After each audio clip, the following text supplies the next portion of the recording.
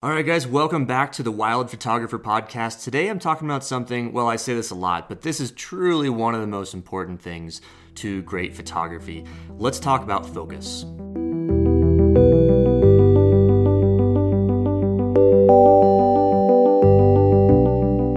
So as I said, this is truly one of the most important things in photography. It is the essence of photography. If you don't have something in focus, is it really a photo? Yes, you can get into some of the impressionist avant-garde stuff that's pretty interesting with wildly shallow depth of field, etc., etc. But frankly, when it comes to focus, what you have in focus is the essence of your photo. It's what you look at first when you review your photo. It's what your viewers look at first. It's the thing that makes the photos shine. So what we try to do is really think about focus, think about how it impacts the overall scene, what else might be in the scene, your subject, your background, your foreground, etc., etc. Focus is really, really important. So this whole podcast is dedicated to the different types of focus, considerations you want to make when you're photographing people, wildlife, landscapes, travel, you name it, and ultimately how to get the best photo with proper focus thinking. The other important thing about focus is that you really can't fudge it in Photoshop. There's not much you can do. When we talk about lighting and contrast and saturation and all sorts of stuff like that, we have a lot of ability to make do with what we have, to make lemonade with our photo, turn lemons into lemonade. If your shot is out of focus, or the thing that you're trying to showcase in your photo is out of focus, there's very little you can do in a big way in Photoshop. Yes, you can do minute focus adjusting. You can kind of sharpen your shot a little bit here and there. But in general, if it's out of focus, grossly out of focus, you're kind of dead in the water. So nailing the focus, again, very, very important. Now, I'm not going to be really talking about the difference between manual focus and autofocus necessarily. We're going to focus on the different techniques for autofocus. I think it's the best way to go. Yeah, if I'm doing night photography, I might switch to manual focus, but the autofocus today is so darn good in these cameras and lenses. I think it's the way to go, but there are different ways to do it and different considerations to make as you are focusing and choosing the type of autofocus your camera is giving to you. So first things first, let's talk about how your camera does autofocus. We're getting to the nitty-gritty here, but I think that it's one of the most important things to help when you're not getting focused, when you're struggling to focus on that little bird in the brush, when you're focusing on a dark subject in a dark scene. There are times when your autofocus, you can tell your camera as you're depressing the shutter, it's just going in and out, in and out. It's trying to focus, but just not locking on. Generally, the reason is because camera's autofocus relies on contrast. Let me repeat that. Your autofocus, with the little light beams it sends out, is relying on contrast. So the biggest tip I can give you when you're not achieving focus, meaning your camera's not locking on focus, is find some part of that animal or that person or that landscape that is highly contrast. When I say that, what I mean is it has a lot of lights and a lot of darks. So if I'm trying to photograph a tree, let's say it's a spruce tree, like a Christmas tree looking thing. It's a pretty uniform green, right? The needles are small. Maybe I'm focusing on the middle of the tree and I'm standing kind of far away from it such that in my own field of view, in my own vision, it's a pretty uniform color of green. The camera's just not working. What I'm going to do is I'm actually going to find a part of that tree that is either especially dark and light, meaning maybe the trunk or maybe where the needles intersect or interact with the sky itself, maybe a gray sky, a white sky, a blue sky, because I'm looking for that contrast. The needles are dark green, the sky is bright. The camera is going to pick up on that focus significantly better. If you're struggling with it, find that contrasting point. Another great example is, let's say you're photographing in the evening or at night. Let's say you're on a wildlife safari in Africa and you're trying to photograph a hippo that's emerging from the water at dusk. Hippos are kind of dark gray. Dusk illuminates the landscape with a dark gray. You might have a more uniform color than you think is actually happening in your scene. What I'm going to do is I'm going to try to focus on the margin of that hippo to just desperately try to lock focus. If I'm trying to focus in the middle of the hippo, it's this uniform dark gray color, your camera's probably going to struggle. You may have actually had this happen to you before. It doesn't have to be a hippo. It could be a little mockingbird in a tree. It could be even a uniform red bird. It doesn't necessarily have to be something dark and gray. It's just when you have a very uniform scene with very little contrast, your camera may struggle. We often pay a lot of money for the best lenses and the best cameras that have better autofocusing mechanisms. They're going to do better. Plain and simple. They're going to do better, but they may still struggle in the most extreme of situations. If you've ever been photographing at night or in dark conditions, let's say it's astrophotography, let's say it's aurora photography, and you have this beautiful subject in your foreground. You have this nice stand of spruce trees or pine trees or some sort of really nice shape, and you're basically just settling with a silhouette. You're okay with these trees being a silhouette because it's dark to begin with. You have no light on your trees. You're just accepting the fact that they are this kind of cutout of the landscape. You might be trying to autofocus, and the camera does that zoom in, zoom out. Like the lens is constantly trying to adjust. It never locks focus. You never get that little trigger in your camera's screen that says, yes, focus is locked. That's a really, really common occurrence. What I'm going to do to solve that is I'm going to look for that contrast. The best contrast in those types of scenes, in nightscapes or in dusk, very late dusk conditions, is I'm going to focus on the very tips of those trees that meet the horizon or meet the sky. Even though the sky might be dark, your trees are probably darker. When your camera actually locks on to that little zone between the tree and the sky, you're going to achieve autofocus almost each and every time. Look for contrast. I'll say it a 55th time. When you're struggling with your autofocus, look for contrast. Okay, so now that we've covered how autofocus works, let's talk about the different autofocus settings. I'm looking at my Canon 5D4 here, and there are about 6 or 7 different autofocus settings. They basically pertain to what part of the screen the camera's autofocus will use as viable autofocus points. I'm going to say it right now. I don't use any of these fancy settings. I don't use the box. I don't use the full screen. I don't use the intelligent autofocus connect mechanism, blah, blah, blah. 99% of the time, I'll tell you what the exception is in a second, but 99% of the time, I am putting my camera on the smallest autofocus point in the dead middle of my screen. So depending on your camera, you might have 9 autofocus zones. You might have 99 autofocus zones. The bigger, the fancier the camera, the more autofocus zones they have. I'm going to whittle it down to that very, very dead middle autofocus zone in a pretty specific area. Why such a specific area? Well, oftentimes I'm photographing wildlife and landscapes, and they might be in the brush, they might be in a tree. And getting back to that misappropriation of autofocus, when autofocus doesn't work for you, if I have that very, very specific, precise zone, I can focus right on that animal's head, right on the contrast if I'm getting, sketchy autofocus, and not focus on a square that involves leaves and brush and a little bird all at once. Your camera is going to constantly struggle in autofocus in those scenarios. So, look in your camera, look in the autofocus setting menus. If you're trying to be like me, you're going to want to set your autofocus zone in the dead middle of your frame. And I'll explain why I think that's really helpful next. But first, I want to go back to that 1% of the time that I'm not focusing on the middle of the screen. This is generally when I hand my camera off to someone. I might want to get a photograph of myself or my group, and that person may be a photographer, they may not be, but they're probably not used to that center focus point. And as a result, they may not direct it in the right area. They may direct it to the landscape behind or the tree. So what I'm going to do is I'm going to quickly toggle over to a full autofocus where the camera can entirely choose the focus point for you. I find this actually works pretty well because usually when it's in a group setting, I'm photographing people or a group or myself, the cameras are pretty good at figuring out where your body and your head is. Cameras, a lot of the technology is made with photographing people in mind. So I find that it works most of the time. More precisely, I find that keeping it on that center pointed autofocus doesn't work most of the time when you hand your camera to someone else. So getting back to the reason why I keep my camera on that center pointed autofocus 99% of the time is entirely due to precision. You really want to be precise with your autofocus, otherwise you're going to get essentially the incorrect thing that you focus on, and that might actually blow your photo.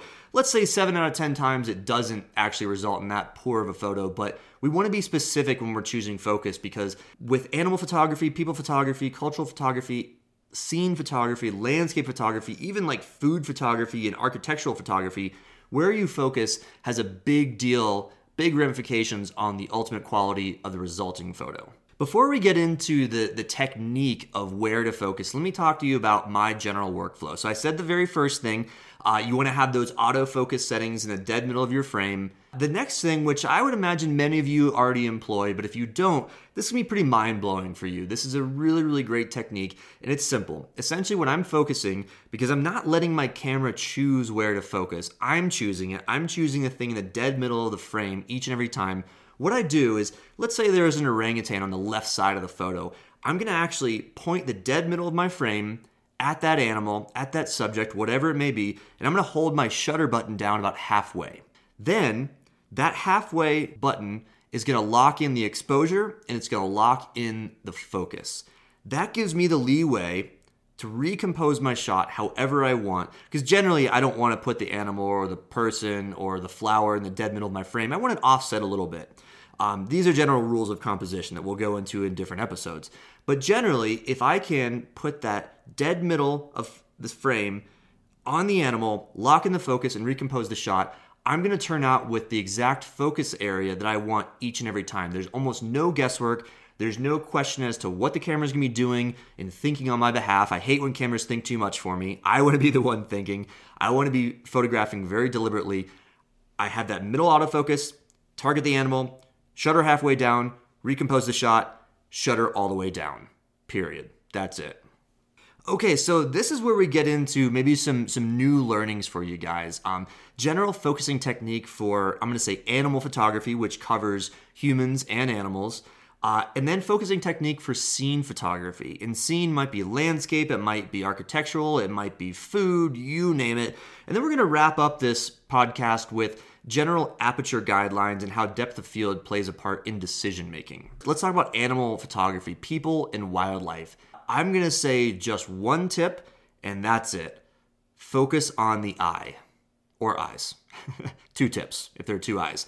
No, seriously though, focusing on the eye is really, really important when photographing people and wildlife. There really is no other technique I even want to mention at this point, because it's so important that if you're in front of a person, if you're in front of an animal, and you have, let's say you're 10 feet away from a lion in Botswana's Okavango Delta, and you can, this lion is going to be a full frame kind of shot, this lion's face. Where do you focus? Well, you got the ears, you got the mane, you got the nose, you got maybe the teeth if it's snarling a little bit. The viewer is going to connect. The viewer might be you, it might be the person you're selling the photo to, it might be the person you're just showing the photo to. They're going to connect with that animal in one way, and it's through the eyes. So I can't say that enough. I'll probably say it 10 more times. Focus on the eye, focus on the eye, focus. Now, I'm not going to say it 10 more times, but you get the point. So wildlife photography, 100% focus on the eye. People photography, believe it or not, it's the same thing. We're all animals. We're all connecting with another individual. We're all connecting with another soul. Just look next time that you flip through a magazine of cultural photography or even fashion photography, you're going to notice that those eyes are always in focus. Now, it's fantastic if other stuff is in focus. I'm not saying only the eyes should be in focus, but if the eyes are not in focus, it better be deliberate and you better be doing something really, really artsy, or else it's going to look like a weird photo. If that nose is in focus, but the eyes are not, or the ears are in focus and the eyes are not, do some tests. Do some trials. Photograph your niece, your mother, your son, your whatever. Find someone on the street and give them a beer. That might be kind of weird, but nevertheless, try this out. Test your own threshold for how you do this. I think it's really, really important. So that is a really simple technique for all animal photography, humans being animals as well. Focus on the eye. It's great if other stuff is in focus, but the eyes absolutely have to be in focus, or 9 times out of 10, the photo's blown. Scene photography, this is kind of like everything else in photography, whether it's you photographing, your lunch plate for an Instagram upload, or photographing a beautiful landscape shot of maroon bells in Colorado. There are some general rules. There are more rules for this than for animal photography, so we'll take these one by one. First and foremost, I think the most important thing is, even for scene photography and landscape photography, you've got to pick a subject. Now, the subject may be repeated throughout the scene. Let's say you're taking a photo of a rocky beach. Which rock do you choose is ultimately up to you, but I do really, really think it's important that you pick a single subject that you focus on. For landscape photography, I think that picking a subject, a bush or a rock or something, helps give perspective. It helps you rotate yourself, rotate the composition of your photo around that subject. And I think generally if your landscape shot doesn't have a subject, you're probably not going to like the photo as much as if it did have a subject. Now that subject doesn't have to be necessarily right in the foreground. I will advocate that most of the time if you have a foreground subject, it's going to turn out better, but it doesn't have to be. Sometimes that subject can be very, very far in the distance. It can be that mountain. It can be those aspen trees or the fall foliage in New England. It can be something in the distance, but I implore you that when you're setting up your shot, pick that subject. That's when you're focus of the scene. It's going to give you the psychological tool to understand what you're really paying attention to, what the rest of the composition should revolve around, and ultimately get you a much better shot. So even for landscape photography, pick a subject, usually in the foreground, but even if in the background, that's fine. For architectural photography, for even food photography, even though you're going to probably have most of the scene in focus, we'll relate it to depth of field here in a second, you still want to pick some sort of focus point in your shot. Let's say you're photographing a beautiful Thanksgiving meal. You want those mashed potatoes or that turkey to be in focus and the rest maybe just slightly out of focus. Such a weird example I'm giving right there. But my point is that even though you think the whole scene should be in focus, you need to really do your due diligence in picking out a focus point. Let's say you're in front of a beautiful mountainscape, a beautiful beach scene, and you do want everything in focus. There is a general rule out there that what you want to do is picking your focus point, even if there is no single subject. You're just trying to capture everything possible in your frame. What you're going to want to do is focus about a third of the way from you to the end of your scene. So let's say you're photographing mountains that might be miles and miles away through a meadow. Aim that focus point, again, keeping in the consideration that I always choose a dead middle focus point to help me predict and help direct where that focus is. I'm going to aim that about a third of the way from me to the mountains.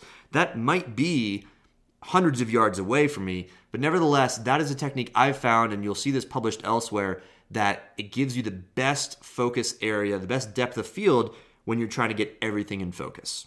Okay, so I've talked a little bit about aperture and depth of field. That's a great segue when we're talking about these big sweeping landscapes, when we want everything in focus.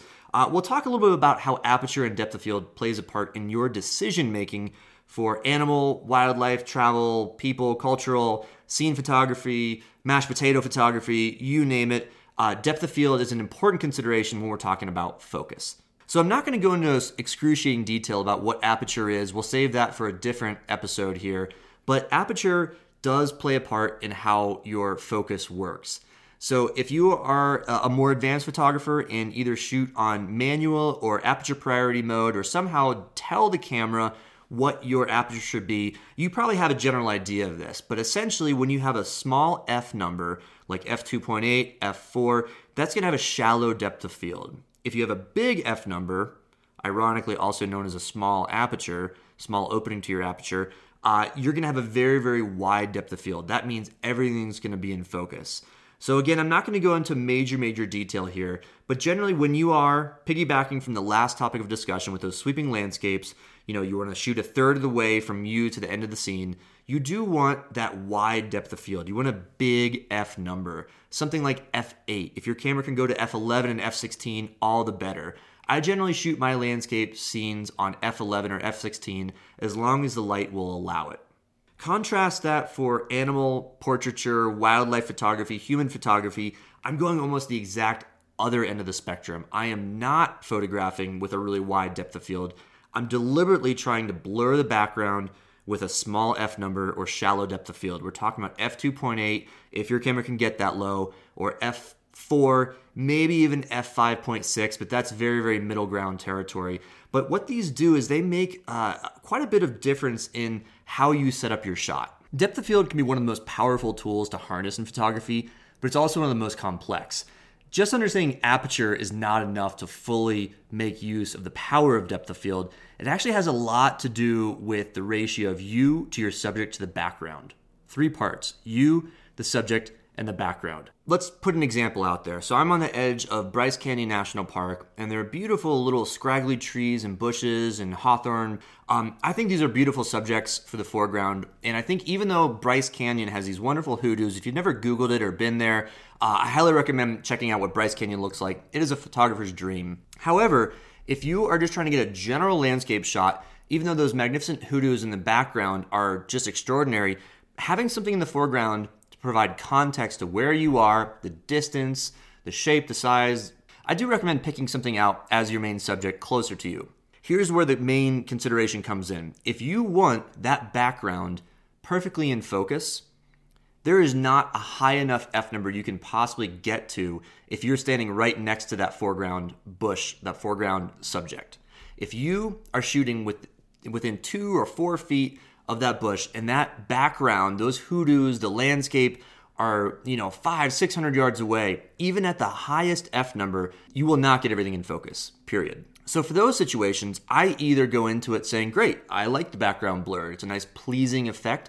Bokeh or bokeh, tomato as to how you want to pronounce that word, but it's spelled Bokeh. It's the term for that pleasing background blur that we'll talk a lot about in these episodes of Wild Photographer. Conversely, like most landscape photographers, if you are thinking you want everything in focus but have a nice foreground element, you actually want to separate yourself from that foreground subject a bit to make the ratio, okay, so follow me here, the ratio of you to the foreground close as possible to the ratio of the foreground element to the background. So you might have to get back quite a ways, maybe like dozens and dozens of yards, maybe even switch to a zoom telephoto if that's your thing. But to really understand it and master it, you've got to experiment.